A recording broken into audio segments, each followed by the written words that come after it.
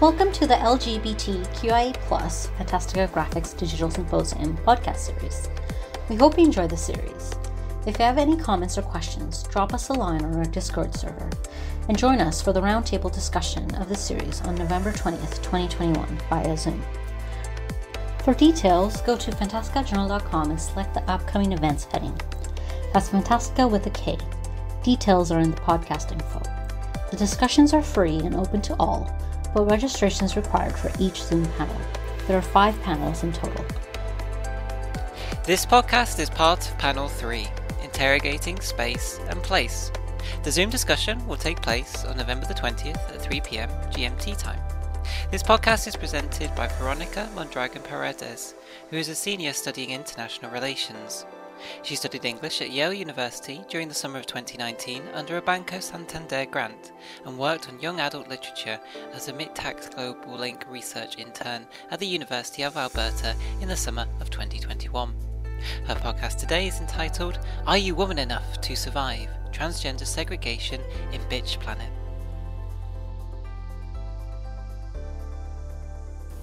Are You Woman Enough to Survive? Transgender Segregation in Bitch Planet. A satire of exploitation comics and films, Bitch Planet presents a dystopian future where women are exiled and imprisoned for being, quote-unquote, non-compliant. Deemed as such by a patriarchal protectorate that has taken over most of the world. Transgender women were introduced in issue number 8 and further developed in issue number 9, when the Auxiliary Compliance Outpost, the official name of the prison, is revealed to have more than one facility with different types of populations. The American comic book series by Kelly Sue DeConnick and Valentin Delandro has been celebrated for its depiction of intersectionality, its subversion of the comic book form, and even for its use of trigger warnings. However, the current state of the literature derived from this work has yet to address the portrayal of transgender characters in the comics. This paper is set to address this literature gap in the assessment of Bitch Planet's speculative fiction, relying on a socio-legal analysis that focuses on the prison industrial complexes, the PIC, function as an enforcer of a rigid sexual dichotomy. By integrating transgender prisoner perspectives with the legal basis for sexual segregation, a fuller understanding of the comic's choice to create a trans-only prison facility will be provided. This paper will argue that, within the context of the comic's dystopia, segregation exacerbates the quote-unquote otherness of transgender women. Their crime is, quote, gender falsification, unquote, by presenting as female, yet they are still deemed non-compliant, a female-only crime. This paradoxical scenario is solved in Bitch Planet with a secondary facility, which contrasts with the PIC's struggle to accommodate trans prisoners. The result is an intersectional premise that challenges the normative conceptions of gender, sex, and incarceration that can be extrapolated to other aspects of human life. Despite its seemingly exclusionary tagline, quote, Are you woman enough to survive? Unquote, the comics have not shied away from subverting the conventions of mainstream feminism, choosing to portray the intersections of race, sexuality, class, and ability with those of gender and imprisonment. The inclusion of transgender women in the feminism espoused by the comics was even anticipated all the way back in issue number 2, when the back cover of the comic featured a Misconnections ad that read, quote, Lila, we didn't have to know you to love you. Find peace, our sister, unquote. As pointed out by Maria Norris, this message is in honor of Lila Alcorn, a transgender girl who committed suicide in 2014. It wasn't until issue number 8 that this solidarity with the transgender community was made evident within the comics, but the message was clear enough. Transgender women are women. In the comics letter following issue number 8, which she writes with every issue, the author talks about their decision to bring 3 consultants, namely Aria Eren, Emma Hupois, and May Valdivia Rudd, to aid in the introduction of trans characters to the comics. Their contribution to the eventual representation of said characters cannot be measured, but we do have one example given to us in this letter.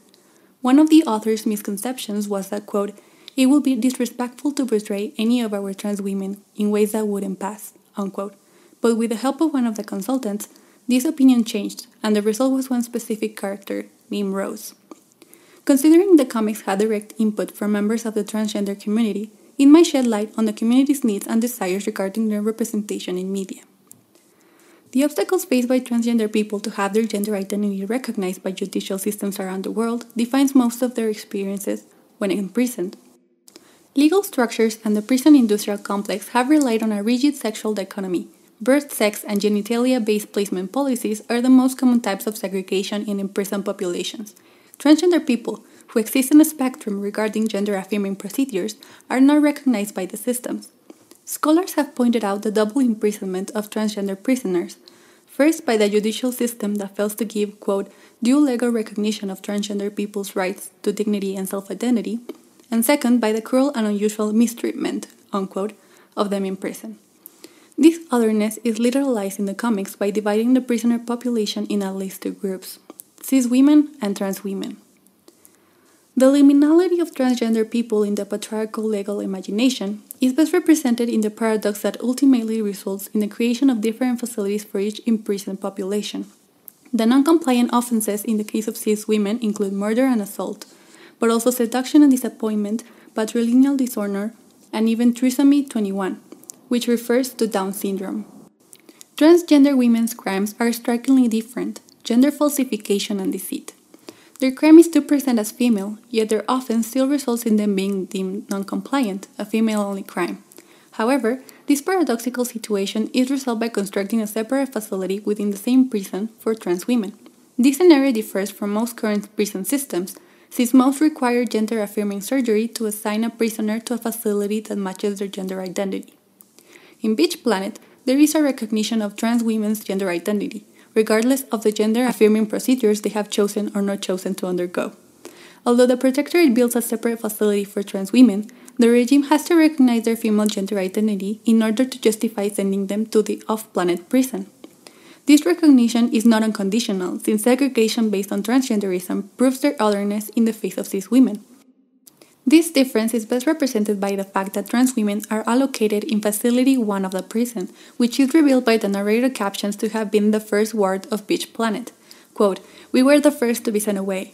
We are always the first," unquote. This narration demonstrates that, within a patriarchal regime, trans women are especially vulnerable to policing and imprisonment.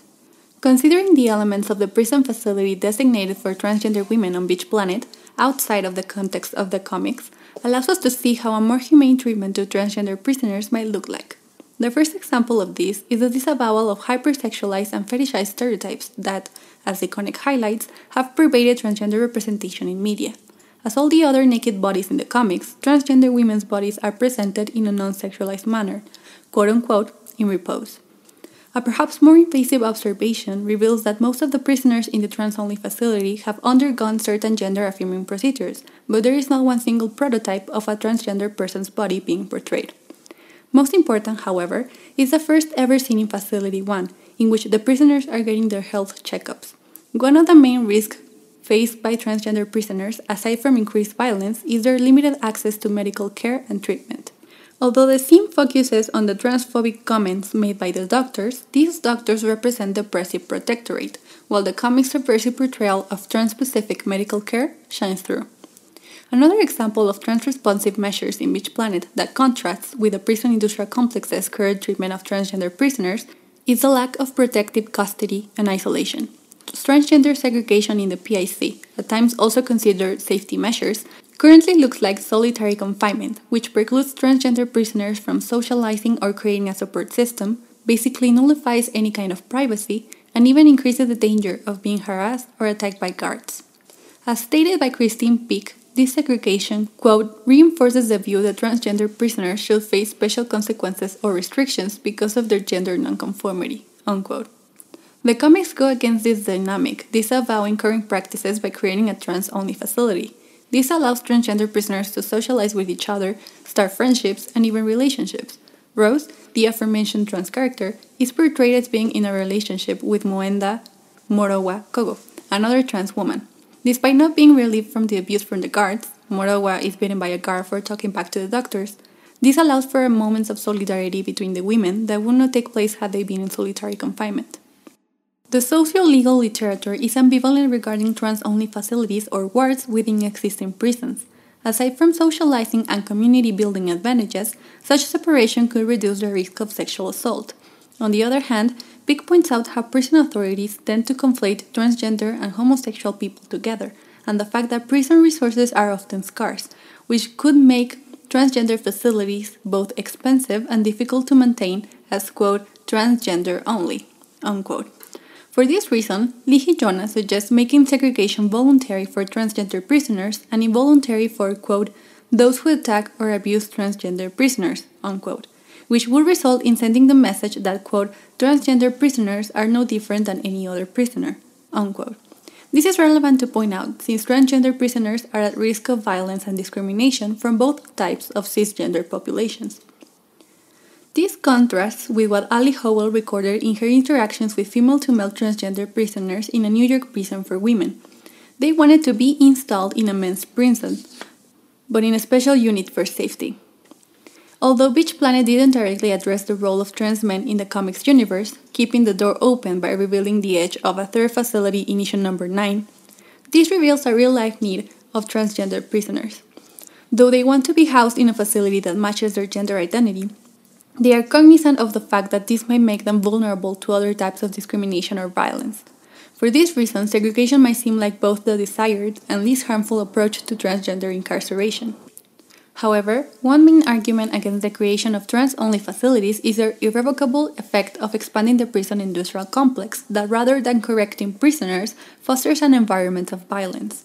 In this case, Beach Planet's aversion might be trumped by the fact that their challenge to the PIC's treatment of transgender prisoners continues to operate within it. Morgan Basich's, Alex Lee, and Dean Spade's essay, Building an Abolitionist Trans and Queer Movement with Everything We've Got, illustrates this point perfectly. Quote, we know that if they build it, they will fill it, and getting trans people out of prison is the only real way to address the safety issues that trans prisoners face. Unquote. In other words, what is needed is no new prisons that treat transgender prisoners better, but a path toward prison abolition. One final argument against the expansion of the PIC by way of trans-only facilities is the invalidation of transgender people's gender identity.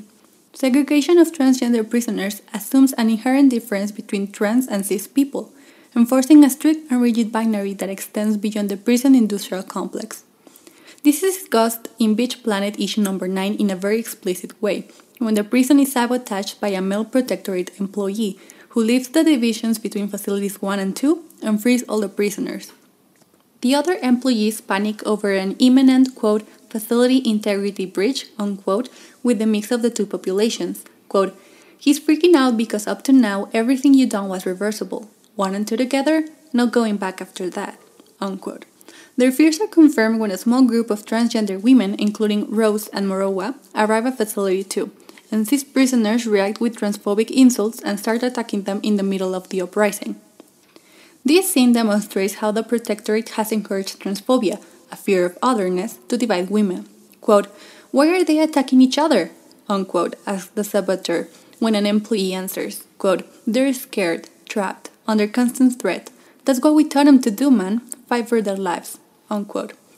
The division of cis and trans women in different facilities exacerbated the latter's otherness, which just as in real life resulted in violence. Nonetheless, Beach Planet immediately challenges this notion when Morowa is revealed to be Kamau's sister, the protagonist of the comics. When she's asked, quote, that one's your sister, unquote, she answers, quote, she's my blood, they're all my sisters, unquote. This statement earns the group the protection needed to seize the attack.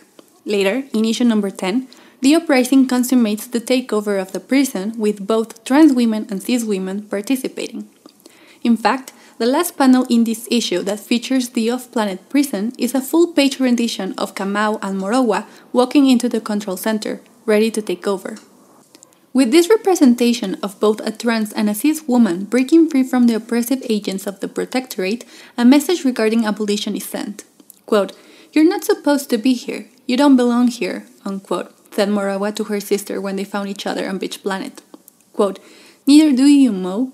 Neither does anyone, unquote, answered Kamau. As all speculative fiction, Beach Planet intends to encourage readers to destabilize their conceptions about the different oppressive systems that interconnect within our society. Despite being sent away for being non-compliant, the women in the prison, all kinds of women, continue to rebel against and subvert the patriarchal regime that imprisoned them. The trans-only facility that solved that paradoxical scenario is not without its problems, but an important lesson can be derived from the comics. Ignoring the needs of transgender prisoners doesn't have to mean othering them, because overlooking difference might mean exposing them to other vulnerabilities. save from prison abolition, segregation on the basis of gender identity, trans-specific medical care, only voluntary protective custody, and other community building opportunities constitute avenues for a more humane treatment of transgender people in prison. Finally, this lesson can be extrapolated to other aspects of human life, such as the recognition of transgender people's identity in other judicial proceedings, legal protection from discrimination, and access to trans-specific treatment. Beach Planet operates within a patriarchal dystopia, but the underlying answers it provides can aid in the development of trans-inclusive judicial systems and environments. Recognizing difference, in these cases, is meant to open up access to resources, not restrict them.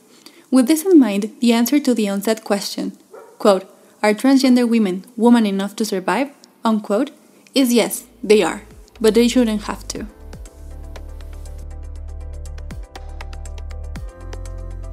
We hope you enjoyed this discussion of Bitch Planet. This podcast series continues with Corey D. Clausen, who will be discussing the graphic representations of merfolks in response to Eve Kofsky-Sedgwick's epistemology of the closet. If you enjoyed this series or have questions, join the conversation with us on Discord and on November 20th, 2021 for our Zoom webinars. For details, go to fantasticajournal.com and select the upcoming events heading. The discussions are free and open to all, but registration is required for each of the 5 Zoom panels. We look forward to seeing you there.